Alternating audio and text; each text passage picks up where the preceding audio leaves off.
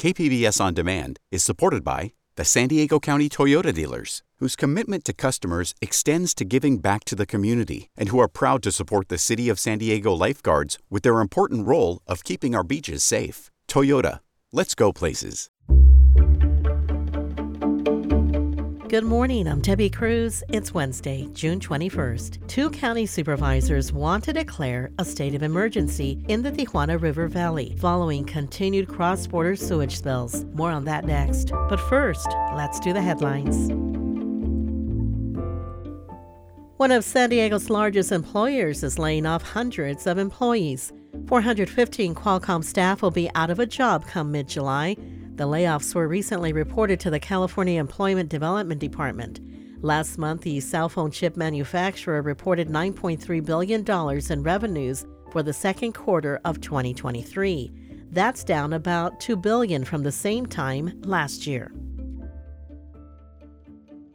2 brush fires in San Diego County prompted evacuation warnings as crews worked quickly to stop them from growing. They were part of several fires reported yesterday. Out east in Pine Valley, the Blackwood fire saw some residents evacuated as high winds contributed to its spread. CAL FIRE officials say it burned 37 acres and destroyed 1 structure. Also out east near Verona, the Wildcat fire threatened homes and businesses. By early evening, the forward rate of progress was stopped at 20 acres. Today is the first day of summer. And while we've been seeing a lot of May gray and June gloom, it has been warmer with clearer skies recently. Today is the summer solstice, representing the longest day of the year.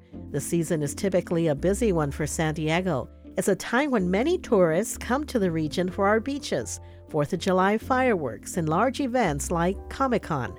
Today, temperatures in the low to mid-70s are expected across the county. From KPBS, you're listening to San Diego News Now. Stay with me for more of the local news you need.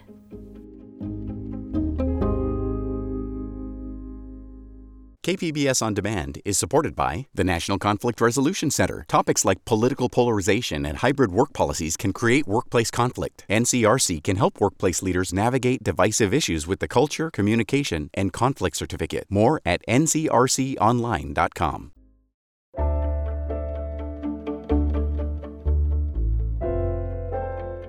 San Diego politicians are calling for a federal state of emergency because of the sewage flows coming across the U.S.-Mexico border. KPBS environment reporter Eric Anderson has details. County Supervisors Nora Vargas and Tara Lawson-Raymer joined Imperial Beach Mayor Paloma Aguirre in an effort to dial up a sense of urgency over the region's cross-border pollution problem. The South County has been pummeled by nearly constant cross-border sewage flows since January. Vargas says it's time for the federal government to declare a state of emergency. We are at a point where we say we need urgent attention to this issue, right? We've been following the rules, we've been following the process. It's time now to get to the next level. Vargas says the federal government has never taken that step before. She says it would allow the region to tap into more funding and speed up efforts to fix the problem. Eric Anderson, KPBS News.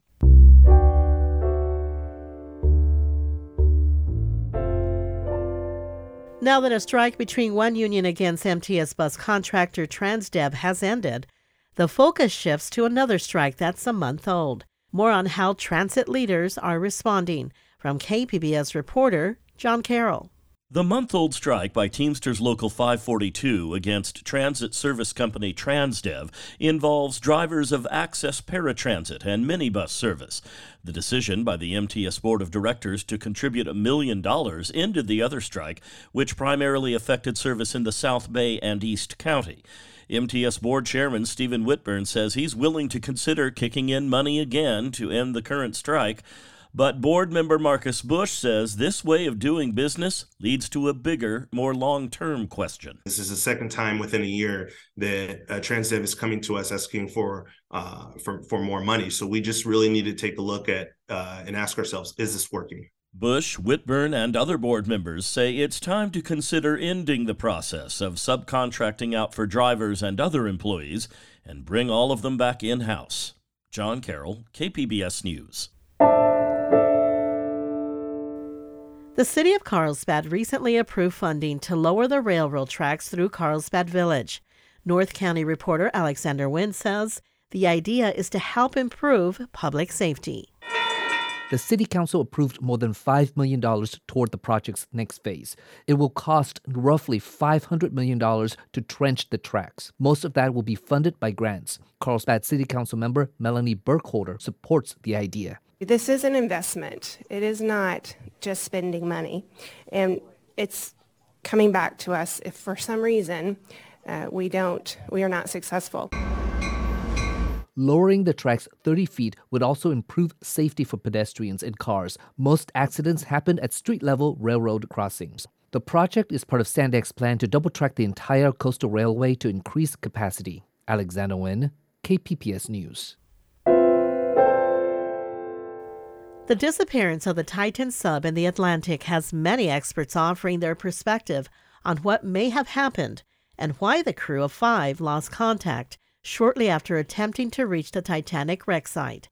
KPBS education reporter MG Perez has more. One of the main issues is that they're just so far down. Josh Piven knows about crisis situations. He's co-written the Worst Case Scenario Survival book series. The Fleet Science Center in Balboa Park is preparing a new interactive exhibit based on that series, teaching visitors how to survive everything from an avalanche to a wild animal attack. Piven has been studying the disappearance and search of the Titan submersible in the Atlantic. He says the carbon monoxide scrubbing system must keep functioning. If that were to fail, then essentially, as you exhale, the oxygen would become dirtier and dirtier, and eventually you wouldn't be able to breathe. Piven reminds us that the Titan is so small, it does not have space for dozens of heavy oxygen tanks that would be required for days of survival. MG Perez, KPBS News. Coming up, a proposed bill working its way through Sacramento would help low-income teens gain access to mental health treatment. But some parents are worried it could take away their rights. We'll have that story and more just after the break.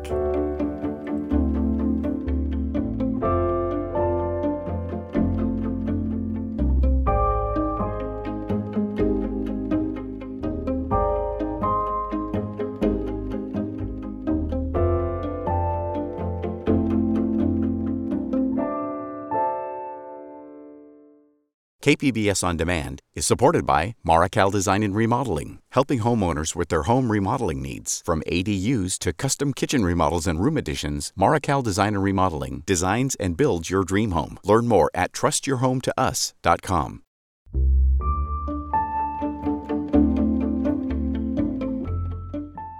World Refugee Day is a time to honor and acknowledge the refugees around the world. Every June 20th, the United Nations marks the day. KPBS reporter Melissa May tells us about a local agency who helps refugees who are relocated in San Diego. This year, World Refugee Day focuses on the power of inclusion and solution for refugees. This year's theme is Hope Away from Home, a world where refugees are always included. World Refugee Day celebrates the strength and courage of people who have been forced to flee their home country to escape conflict or persecution. Ross Fackrell is the Director of Refugee Resettlement for Jewish Family Service of San Diego. He says there are currently over 60 million displaced people worldwide, and that number is not going down.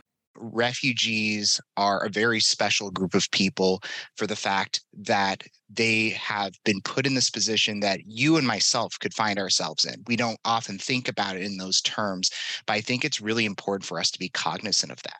Fackrell says during this last quarter, San Diego welcomed over 400 refugees. Melissa May, KPBS News.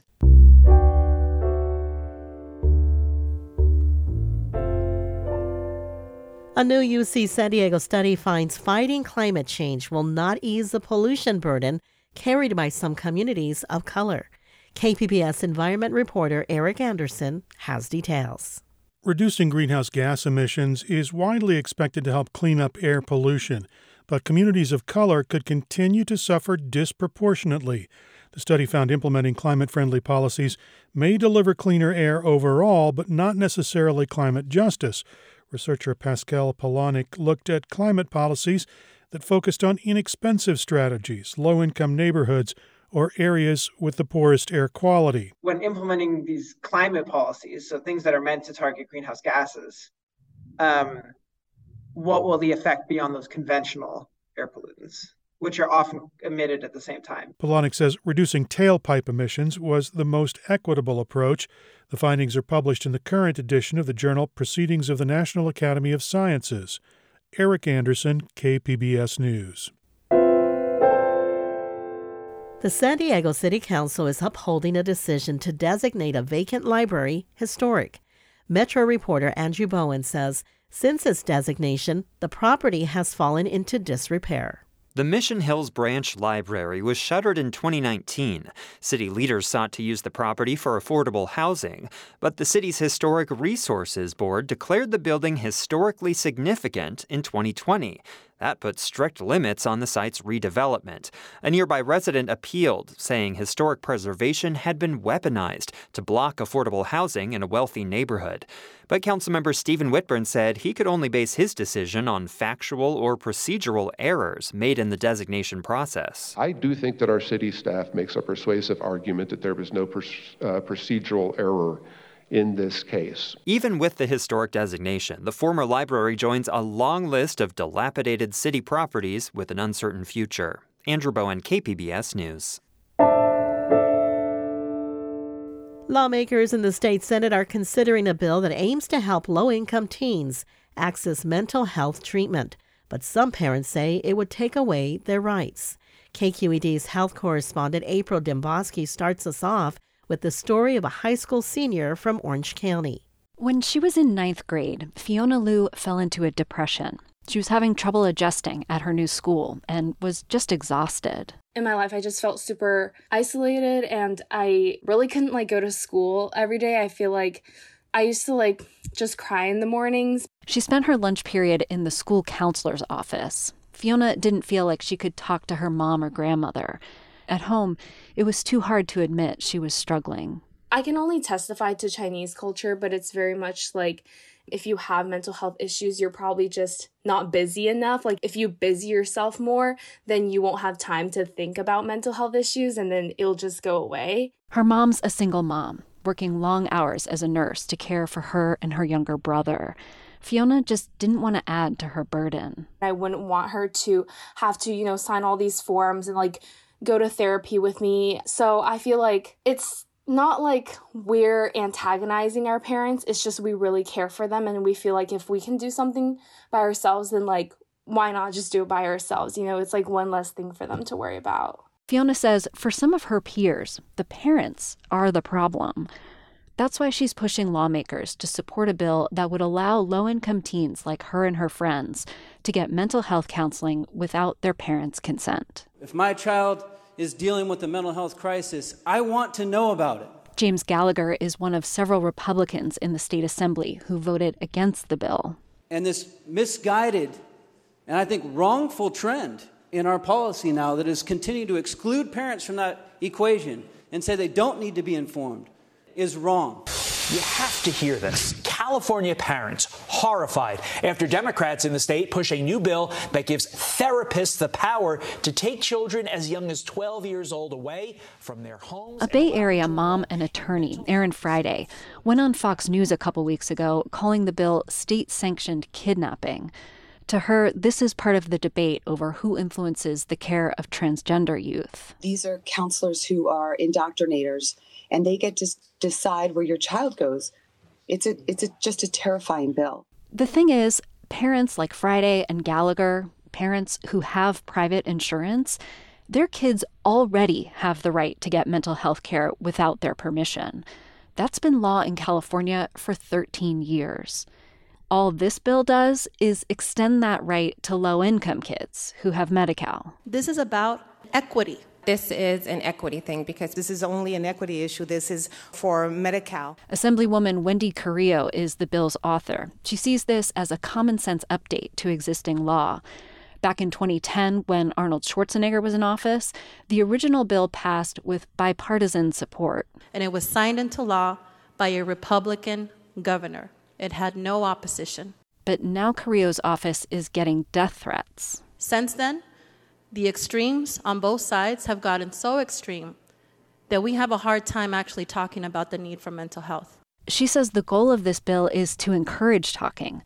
Oftentimes, what a young person needs is support on how to talk about mental health issues with their parents. That was KQED's health correspondent April Dembosky with the California Report. That's it for the podcast today. As always, you can find more San Diego news online at kpbs.org. I'm Debbie Cruz. Thanks for listening and have a great day and start to summer.